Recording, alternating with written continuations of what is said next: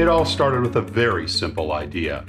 Tell the stories of how successful middle market CEOs made it to the corner office. I'm Brant Handley, founder and managing director of Resource Options International, or ROI.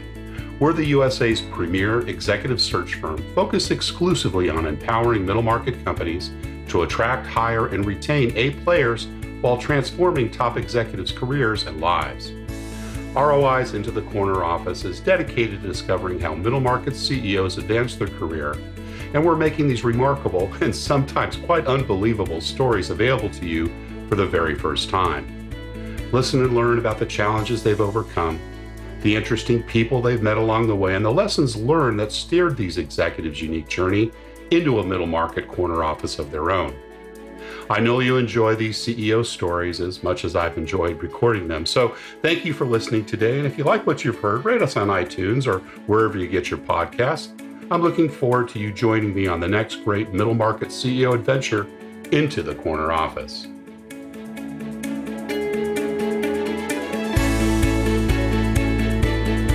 My guest today is Francesca Schuler, CEO of InShape Health Clubs. Francesca is passionate about growth and delivering results by building teams, brands, and businesses with signature cultures and diverse leadership teams. She joined InShape as CMO in 2015, was promoted to COO in 2017, before assuming her role as CEO in 2018. Prior to joining InShape, Francesca was a CMO at Bevmo, a specialty beverage retailer located on the West Coast. She owned Bevmo from Treasury Wine Estates Americas, where she was CMO, managing a wine portfolio of over 50 brands. Early in her career, she held several marketing and sales positions at the E&J Gallo Winery. Francesca was named the 2019 Women Leader of the Year by IHRSA, one of 2014 SF Business Times Most Influential Women in Business, and was awarded the 2013 Marketers That Matter Award for customer engagement. She holds an MBA from Wharton and a BA from Brown University, where she also rode crew. Francesca is Chilean-American, bilingual in Spanish and English, and loves to travel with her husband, Eric, and their children, Aria and Will. Francesca Schuler, welcome into the corner office. Great. Thanks so much for having me, Brant. It's great to have you here. I know we spoke about a month or so ago, and, California was just in the process, as I recall, of opening up due to the pandemic. Recording this in the first week of April. This is probably going to be a little bit later when it's released, but let's just kind of start up with how are you doing? How are your colleagues and family, and how is, things going at InShape Health, given, all the restrictions you've been operating under this last year? Well, it has been a year, that is for sure. That's the best way I can describe it. So I'll start with the easy part. I feel very fortunate that my, personal life, my family, I have 2 kids. Everyone's doing fine, Kids are back at school yet, or are they still at home? One of my high schooler is back. My son is back on campus and just started sports. My daughter is a junior in college. She is not back on campus yet, unfortunately. But living in LA, but they're doing fine and fortunately have survived this year with a good sense of humor and tact, which I think is what matters. That's a very important ingredient to success, right? It is. And from a, work standpoint, obviously the fitness industry has been hit incredibly hard this past year for a variety of reasons. California in particular has been the most stringent for our industry, and we're 100% based in California. So we are reopening. We're in the process of reopening, but we still have several counties where we are not allowed to operate yet. So we are not fully open yet. So it's been over a year with no revenue at most of our clubs, which has been a journey. I'll leave it at that. A journey. A journey indeed. And you were doing some outside activities, as I recall. Is that still going on? I think most of that was free, if I recall, kind of a sampling exercise. But are you still doing the tented types of things in different parts of the state? We are. We're still keeping our outdoor offering in a lot of our clubs, and it is still a membership dues. We have essentially almost a full club outside, and Got it. plan to keep it because for many, they're really enjoying the outdoor experience. And so we will continue to offer that as we slowly open That's indoors awesome. as well. Yeah, some new modeling and new direction. Well, we'll get to it a little bit more detail as we get through the podcast. But let's start about you and your early years. Where did you grow up, Francesca, and what was your early family life like? So I grew up primarily in Washington, D.C. I am half Chilean. So my mom is from Chile, and all of her family and all my cousins are still there. She met my dad and moved to the U.S. Yeah. My dad is was from a very small town in Illinois, very rural area. So I had a bicultural upbringing, which was great. Bilingual as well. Mom spoke Spanish to you? Yep. On your way up? Yeah. Bilingual. Cool. So spoke both and had a steady stream of family from Chile as well as U.S. family, in and out of our house growing up, which I think was a great experience. Feel really fortunate. So grew up primarily in D.C., in Georgetown, and then brothers and sisters, single kid. What was your family? I'm the oldest of three girls. Oldest of three. Oh my gosh. Wow. Oldest of three girls. So I have two younger sisters who one now lives on the West Coast and the other one has stayed in Washington. So awesome. It was great. And then was fortunate enough in high school, was able to, my mom actually got a great job in Paris. So we moved as a family to Paris for a few years, which was, again, a great experience. I went to a French public school. So suffered through not knowing French and slowly learning French, which was definitely built some resilience, I would have to say. But also, it really gives you a global perspective. And I think just working with being in class and going to school with lots of different cultures was a great part of my journey. I think it helped shape my lens on the world. So, were you a good student at school? Did you enjoy it? Well, my parents, it's an interesting question. My parents, came from incredibly humble backgrounds. And so education was really what changed their trajectory. They both did well in school and got scholarships, and that really changed their trajectory. So education was it in our household. There was no room for not being a good student in our household. So yes, there was no choice but to be a good student. I would say I liked my friends probably better than the classroom, but I did well in the classroom because, that's how it rolled in our household. Right. Well, we know you're in the health industry today, but I know you didn't start there. You had some other points of your career. But when you were growing up, was sports a big part of your life? Were there other, extracurriculars you got involved with? Yeah, I played sports. I played basketball in high school, and then when I was in college, I rode crew. So definitely part. My sisters played sport. I wouldn't say it was the only thing. We traveled a lot, did a lot of community service. My parents were big on kind of giving back. And so I actually thought I was going to be a teacher. I originally thought I was going to join the Peace Corps and then thought I was going to be a teacher, and then completely switched gears and decided that I wanted to kind of lead teams and started my career in the wine business after college. Yeah. Well, crew is a great sport. So did you do crew in high school and college or just at Brown? Just at Brown. Yeah, terrific. My daughter's a crew at Dartmouth. So we've kind of done through high school and so forth. Great, team sport and gosh, wonderful commitment, hard work, right? Yes. It's, I tell people, rowing was good for me because it required a lot of strength and discipline, but not a ton of, eye-hand coordination. So for me, it worked out quite well. That sums up my capabilities, I think. Any entrepreneurial things you're involved with as a kid? Was that something you pursued? Not really. I had, nothing beyond the average lemonade stand or anything like that. So just, like I said, we traveled a lot. Definitely a big, voracious reader. That was big in our household as well. And, did a variety of common things, had worked, growing up as well, did a lot of babysitting, delivered pizzas, et cetera. So did a lot of, what I would say entry level, but quite formative roles that help you shape how you, the choices you make later. Yeah. Well, you went on to Brown and then, of course, Wharton after for MBA. Was that a natural choice for you? Did you kind of have your sights set on the Ivies, or what led you to those choices? Yeah, I did. Again, academics were a top priority in our household. So, worked hard to go to a good school. Brown was a great choice for me. Definitely was my first choice because it has a very open curriculum, no requirements. It's really designed for students who are self-directed and willing to explore a lot of things. So I think natural curiosity is something that, I have a lot of, definitely was part of my upbringing. And so going to school like Brown was great because you could, try a lot of things, but it wasn't like you had to take certain classes. And that was very appealing to me. So that was a natural choice. Business school was not. My junior year, I took a semester off and spent some time in Mexico doing volunteer work. I worked in Mexicali, Mexico. And as I said, was getting ready to join the Peace Corps. Then was like, don't think that's for me. Then senior year, was going to become a teacher, then join the Gallo Winery, and didn't plan on going to graduate school. In all honesty, was not, I liked school, didn't love it. So I wasn't like, got to get an MBA. But my husband had gotten an MBA, and I realized as a comparative literature major at Brown, I had zero experience in some fundamental things like accounting, finance, et cetera, and realized that the fastest way for me to build those capabilities would be to go to business school. So I worked for a few years and then went to Wharton. Okay. So it wasn't right away. So was it after Gallo or during years at Gap? When did you actually head off to Wharton? So I worked for Gallo for like a little over 3 years and then did a very brief stint in investment banking. I was hired by a small boutique firm, mainly because I could write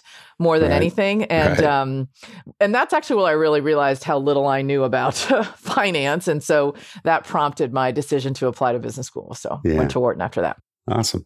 And then came out of that onto Gap next, or did you stay in the investment banking period for a while? As people ask me all the time, your career, how did it go? And I say, look, career journeys, I think, are a lot of luck, a lot of timing. I went to business school convinced I was going to be a brand manager and would never be a management consultant, and then graduated from Wharton and became a management consultant and not a brand manager. I ended up joining a small strategy firm, Maricon Associates, because I wasn't sure what I wanted to do. And they provided great training, both from a strategic and analytical side. I worked on a variety of clients, but spent most of it working with a large retailer, which is really what gave me the interest in retail, and then a CPG company. So it was from there that I went to the Gap.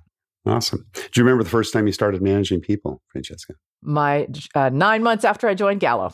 So part of the reason I joined Gallo was, I realized my senior year in college that was what I was interested in, what I wanted to focus on. And so Gallo has a great management training program, and you start out as a sales rep, but then you hopefully quickly progress into management. So I was a district manager, kind of 9 months out of undergrad, and was pretty much have managed people ever since then, and have learned a lot along the way.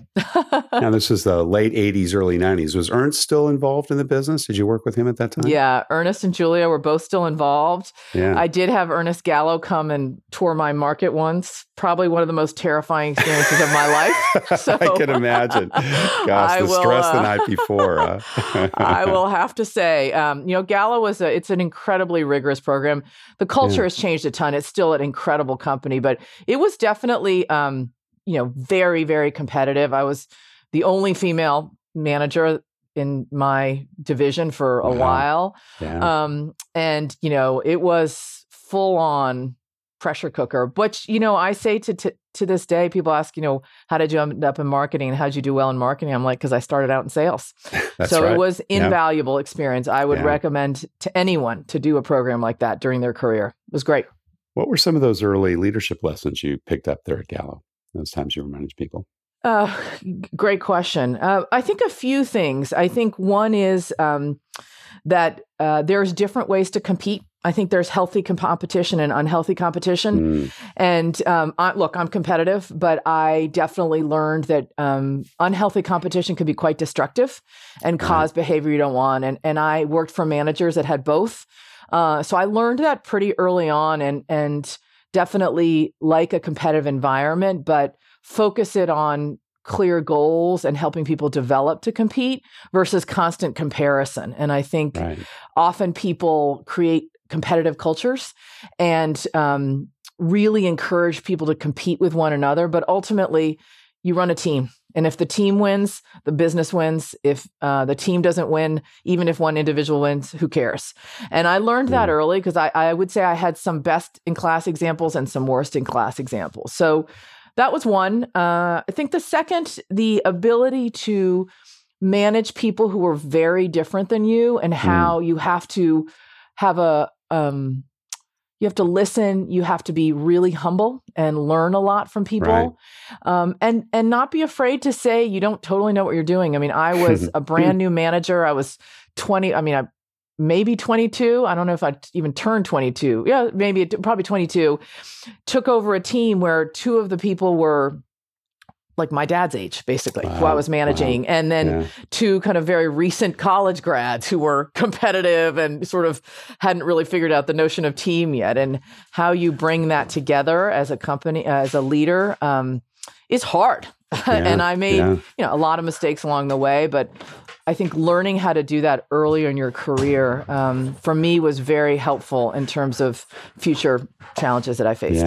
Yeah. And of course, now in today's crisis, I, recently read your recent posting, Practical Lessons Learned Leading Through a Crisis. And you talked about competition, how important it is to make competitors your friends, right? Yes. And kind of that shared, camaraderie. How has that worked out for you? Has that been something that's been helpful through this time?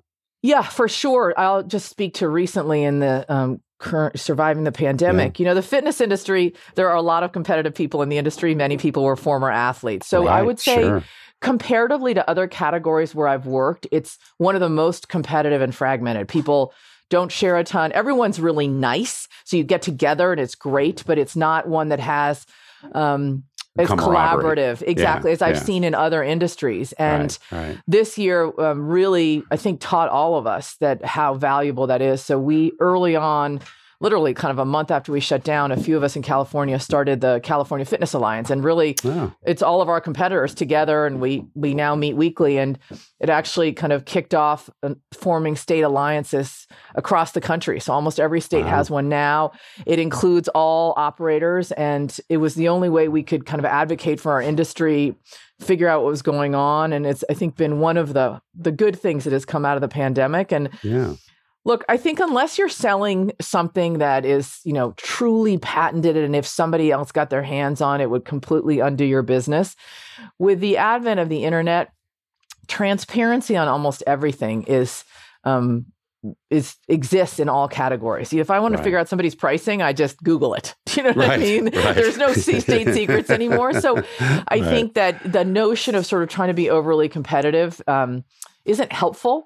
I also think that ultimately, and I say this all the time, I'm like, look, you can knock almost anything off from another company, but you can't knock off their culture. And the culture is something that you create internally as a team. And that is not something that there's no state secrets there. It's just choices that you make as leaders and as a team. And having that be your competitive advantage, I think, is essential. But that doesn't mean you can't collaborate with other operators. Yeah. You've worked with some great companies, Gap, Bevmo, and of course, now currently with InShape. Method earlier on as well. Let's not forget about that. In these large companies, sometimes it's difficult to really kind of find the type of people that you can really learn from. You're lucky every now and then there's mentors that come along and kind of take you along the side. And talk to us a little bit about that and how that impacted your career, particularly, the fact that you're a woman CEO, and that's still a fairly small percentage of middle market companies, as you and I spoke about a month or so ago, but also maybe some of the folks, mentors and tormentors, right? There's also people that have kind of impeded your career. So share us a little bit of that and how important that was as you grew your career. So, I have my point of view on mentorship is I think in some respects, the focus on it has made it bigger than it potentially is. I view mentors as people who know you well and who you can go to not only to ask for advice, but who can also kind of call you out when you're kind of talking to yourself. Because it's easy to get into your own head, whether with confidence or insecurity. Either way, there's a lot of times as a leader, you're like, am I doing the right thing or not? And having people to run that by is really helpful. And so for me, my mentors include my husband, has been an incredible mentor to me throughout my career. Is he in the same industry? Completely different industry, definitely a business background. But, he knows me well. And so he's someone who can in some respects, see some things when I can't see them for myself. So really helpful. My kids. And he's not going to sugarcoat anything for you. He is not. He is not. He is not.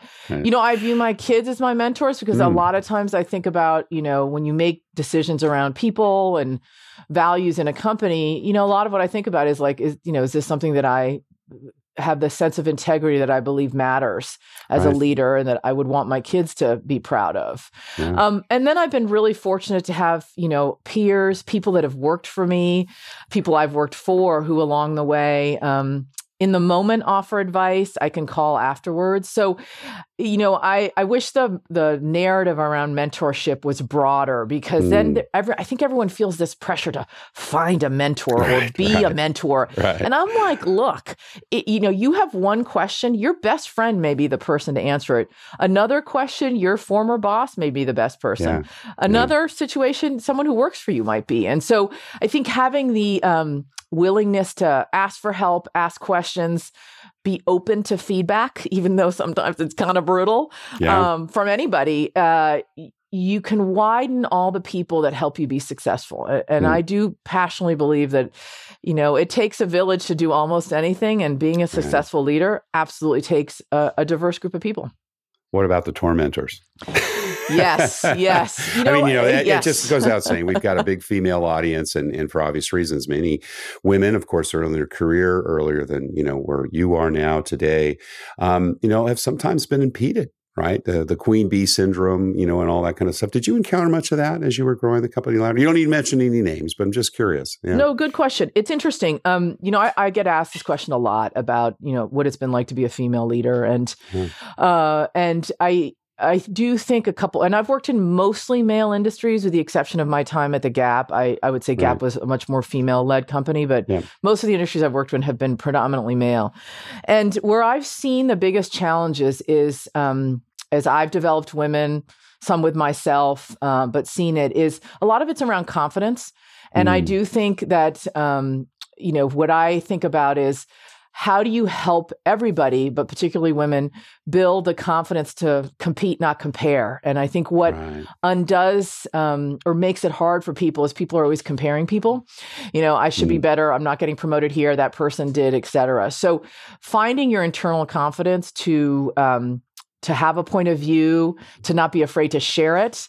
And, I have definitely had moments where my gender has caused some issues, but I literally ignore it most of the time. Yeah. And you kind of have to. You got to keep moving forward. And at the end of the day, results are results. Right. So, and do you feel that your results were recognized? I mean, again, not mentioning any names, but going back to Gap, some of these larger companies, did you feel that maybe there were times when men were advanced, even though you felt that you had at least the same, if not better performance? No, honestly, that hasn't really happened to me as far as when results do deliver. I mean, I'll share a funny story, but the reason I picked Gallo, I interviewed with a variety of management training programs, but one of the people I interviewed along the way definitely made it very clear in the interview that he did not think that I would be able to be successful because I was female. It's a very masculine culture. Gallo has that. And it's very different now. It's very different now. So I do want to put that in context because I think Gallo is an incredibly equitable company and takes very seriously sort of the idea of equality. But I did have one interview. The wine industry in total, right, was that way. Yes, I think it's evolved too, but maybe even less so. Yeah. Well, and to your point of the tormentor, I mean, I will never forget this. This guy told me, he pushed me like, you can't do this. And I was like, I am going to show this guy. And 9 months later, I got promoted and moved into the same office that he was working out of. And I walked into his office and I was like, I bet you never thought you'd see me here. And here I am. I hope he smiled. We did. And we ended up becoming friends and he was quite helpful to me. So you have to be persistent. You have to be persistent. And look, I think if you treat people well, if you focus on results, a lot of times that's what matters. Right. There are situations where that doesn't occur, but my approach is to just, keep the customer in mind, keep the team in mind, keep the results in mind, and push forward. Yeah. Now, you've been, I think, in your 6th year at InShape, and you actually didn't join as CEO. You came in as CMO and actually had the COO position. Did you join with a possibility that you would be recruited to the top shop? It's interesting. I have a big passion for the middle market. I had intentionally stayed a CMO and really only pursued CMO opportunities when my children were younger. I just wanted the balance. I loved it. But when I was interviewing with who was my boss at the time, who was the CEO, but also was the founder, that was definitely a conversation we had. He's like, look, I'm not going to be in this business forever. So it wasn't like a guarantee, but I definitely saw that and where the ages of my kids were. I was like, oh, this could be that was one of the considerations that I took as I took the job. Part of the attraction. Yeah. And what attracted you to the industry? Because again, as you were retail, obviously in the wine and wine related, wine retail or liquor retail business with BevMo. What attracted you to the InShape? So a couple things. I love as I say, experiential businesses where you can kind of walk in and experience your business. So obviously it checked that box. I wanted to get out of beverage alcohol. I wanted to work on a product or in an industry where what you did had a bigger impact on people than just the product itself. I love InShape's positioning. Our focus is on being kind of a premium player offering a great family community club in secondary markets at a great value. And so the fact that we were bringing kind of this great fitness experience to markets, which many other brands, really overlooked, to me was really important because I think fitness and exercise are part of health. They're not part of vanity or part of performance. They do serve those purposes as well, but ultimately it's a foundation to good health, and providing access to that to all communities was quite important. And so that was a main driver for me, was the industry itself, and where InShape specifically played in the industry was one of the main reasons. I love a membership business. It's great. You get to develop really strong relationships with your members. I've done a lot of, CRM work in my different roles. And I love the fact that it's a membership business and we can really kind of connect directly with our members, both physically as well as, via email, app, et cetera, and create a relationship and help them with their journey. Yeah. And tell our audience again how many different locations you're in and how many current memberships, if you don't mind sharing that. So we don't usually share our total membership, but we have about 45 clubs throughout the Central Valley of California. We go from Yuba City, which is north of Sacramento, down to just north of LA. So we have, several 100,000 memberships. Yeah. Awesome. Terrific. You talked as well in your LinkedIn piece about how important it was or is now during the crisis not to change your leadership style. And I thought that was very intriguing. Do you feel that that's still the case as you now kind of proceed, hopefully through the pandemic, more people getting vaccinated, things beginning to open up, and have that same level of commitment to your leadership style? So I think just for a little context, when I was, a lot of the leadership narrative that came out during the pandemic, everyone was like, be transparent, be authentic. And my point was like, look, when you're leading an organization, well, one, exactly. Why aren't you doing that anyway? And two, when you're in a company in crisis or an industry in crisis, trying to develop a new leadership style is just not going to happen. You should always be trying to improve. I'm always trying to be better as a leader, learn from my mistakes, learn from others. But in crisis, you're making a ton of decisions in the moment. Now, as we're emerging, the analogy I've used internally with our company is we now have to rebuild the muscle of how to run a company, but we want to rebuild our muscles better, stronger, different. So this is not about going back to the way it was, but very much about we changed a lot, what's evolved, and what opportunities does this present. So I think the leadership should always develop. I think your strengths are usually going to be your strengths, and your development opportunities are usually going to be your development opportunities, and we try to work on them, but it's hard to get rid of them completely.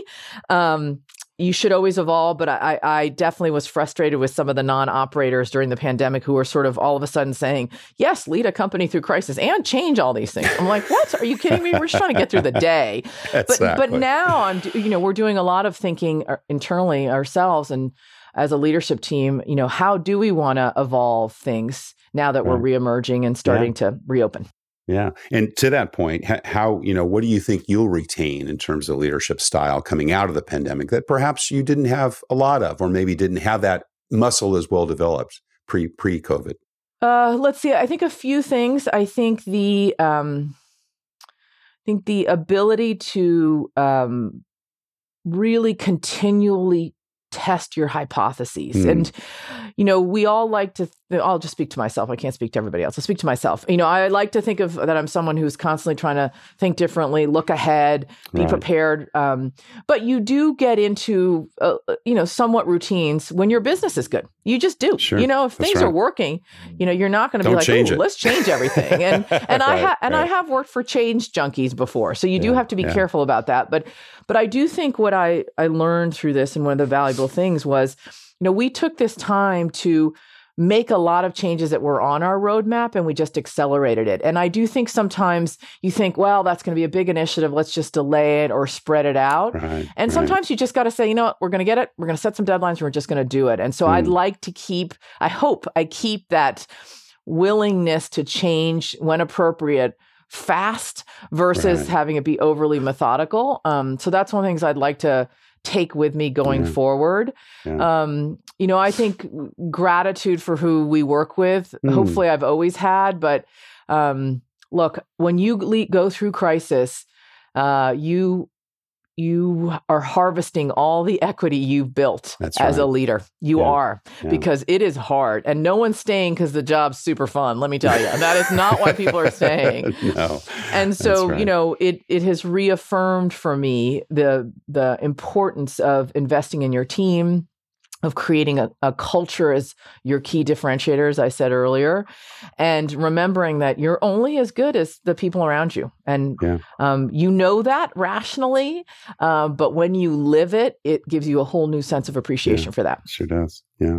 How do you decide, during times of crisis or outside of crisis, really doesn't matter, but, when it's time to micromanage someone or stay out of the sandbox? I mean, a lot of people really freaked out at the beginning of this, right? I mean, it was really difficult. Obviously, people were fearful of their lives, as they should have been. And, particularly if they work in areas that were close contact. And I'm sure it affected performance at your company, as many of my clients have. But, how do you do that? And, what is your kind of philosophy as it relates to managing people that perhaps just don't appear to be on their game? So I think the first thing would be to just take the time to think about the why. I said a lot during this past year is we had to offer each other a lot of grace, because it was a very personal reaction to the pandemic. People have different levels of fear. People have different levels of desire for independence. People have different realities in their home situation. So this was not a situation where you could make assumptions on why or how someone was feeling or reacting a certain way. And I think that ability to always assume goodwill, I hope, is part of my leadership style. I definitely would say, I'm sure I don't practice it as often as I should, but to assume that there's likely something else going on, and it's not just because an individual is, not interested, not trying, et cetera. And I've found throughout my career that if you assume goodwill and think there's something else going on, that's 90% of the reason why someone may not be performing. And sometimes what's not going on is this just isn't good enough for them anymore. It doesn't fit them, or the company's outgrown them, or they've outgrown the role. And that could be one of the answers, and that's okay. Get at your issue is your answer is get at the reason before you jump in. Correct. Ask the why, because I think it's easy to make assumptions that, well, they must be doing this because they're not this, and this, because if I were in that situation, this is how I do it. Exactly. I think reminding, and I struggle with this in terms of, making sure you give people the time to figure things out on their own, give them the guidance versus doing it for them.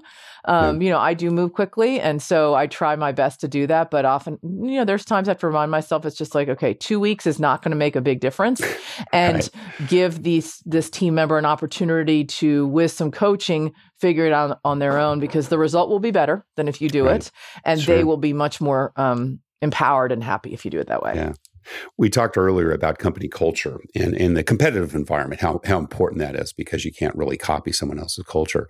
You took over from a founder, right, I believe, and is he or she still involved in the business day to day? Yeah, so there was a CEO, they brought a CEO in for about a year, a little less than a year, between the founder and me, who then left the company. Actually, he is back. He had been on a board member, the founder, but we had to restructure the company, and we have new ownership, and our founder came back in and bought the company again, which I think is, cool. one, super grateful for his confidence in the business and in the team, and during a challenging time, stepping up when we needed it is that, in my opinion, shows integrity and leadership beyond a lot of what we saw during the pandemic. And two, it's great to have him back because he knows a lot about the business, and I have a great relationship with him. So I'm excited. I'm really excited about our journey going forward and our future. What's most unusual or unique about InShape Health Club's company culture? A couple things. I think, one of our core approaches to just how we lead and how we develop people is an inherent belief that there's potential in everybody. And you don't have to have an MBA or a certain resume or a certain set of experiences. And I think having that as one of our core sort of lenses in which we look at individuals has enabled us to find talent in places that many would overlook, has enabled us to accelerate people in roles they never thought that they would have. I mean, I can't tell you how many conversations I've had with people that I'm like, hey, I think, would you be interested in doing this role? This is some of the characteristics I see in you that I think you'd be great at. And they kind of look at me like I have 7 heads. But fortunately have built a trusting relationship in an environment where people are like, okay, I'm going to give it a whirl. And I would say our track record is pretty high on huge success in that. We definitely have kind of what I call a spiderweb approach to career development as well, that, your progression should not be linear. It should be try something new, kind of move laterally, change functions. So I think that's definitely one of our strengths as well. Well, it's so interesting because that's so aligned with your operational culture, right? You're going to lesser known cities, right? You're going to places where other folks haven't been, and, trying not to overlook the opportunities there. In fact, thriving in those overlooked opportunities by others. Exactly. And I think we're very member centric. I mean, at the end of the day, we have 3 company objectives. The first is build the best team. The second is have the most loyal members. And the third is drive great results, but 1 and 2 drive those. And so we very much, our team reflects the communities we serve. That's very important, I think, to make sure that you have a diverse group of voices at the table. Right. And just an inherent belief, I think that's part of the fitness industry. If you think about it in the right way, being stronger gives you confidence. And if it gives you confidence, then you can do more. And that sort of is not only just what we help our members with, but how we run the company. What do you look for when you're making bets on the people you invest in and hire, Francesca? So we have 4 company behaviors, which are be passionate about fitness. And when I say that, it is not you need to be a, uber athlete. It means that you have to be passionate in the role fitness can play with people's lives. Because if you don't believe that, you won't be successful in what we do. The second is to be go above and beyond. At the end of the day, individuals who are results driven and always try to over deliver how they lead, over deliver how they develop people, over deliver how they drive results. So go above and beyond. We talk about being in the motivation business versus the fitness business. So be fired up is one of our core company behaviors. And I look for that in people. People have enthusiasm and passion. That you can't teach that. You can't create that. You have to have it. And the last one, which I think is probably the most important, is to be curious. I believe curiosity is so essential because there are definitely times that we all struggle or don't know what we're doing or get put in a role where we have to figure it out. And if you're not naturally curious and you wait to be told or need the roadmap, then as I tell people, then I'm doing your job for you. So that's not going to work. And so I think being curious about the customer, being curious about the team, being curious about your role, to me, that's one of the driving values and one of the things I look for the most. And just, someone you want to, that you think adds to the team and kind of has those behaviors. And I always think about the people in my own personal life that I enjoy hanging out with as I get older. And it's the 2 driving characteristics are they're curious and they have a good sense of humor. And that's it. And a little passion every now and then helps too, right? Yes. I love it. Well, Francesca, you've been very, very generous with your time. We're just about out of it, but we do ask one last question of all our guests. And, that's kind of what career and life advice we give to someone maybe who has their eyes on the corner office or, perhaps perhaps like you, has worked for larger companies earlier in their career and has moved to the middle market. And I think speak to our female audience too, maybe to some of the challenges you've had and, what kind of tips would you give them? Yeah. Great question. Well, I think a few things I would say. I think, I'll give you a couple just quickly. I think one is kind of find your purpose. Don't worry about your passion. I'm passionate about the cocktail I drank last night. I'm passionate about the workout I'm going to do today. And I'm passionate about, this podcast. So I think you can be passionate about a lot of things. If you can find the time to find kind of the purpose, what gives you energy, that is a really helpful thing to get clarity on early in your career. So for me, it was developing people. That is why I get out of bed every morning. And I can do that in the alcohol business, the fitness business, the fashion business, but that was what mattered to me. And so, I think there's a lot of pressure to quote, find your passion. And I think about it much more as find what gives you energy, because you can then find a lot of roles where you can get that energy. So it opens up opportunities versus I think that pursuit of your perfect passion can close opportunities. Right. So I would say that's a big one. I think the second one for women, I would say lose the guilt. It is such a waste of time. And look, I suffered through it, particularly as you're raising kids as a working mom.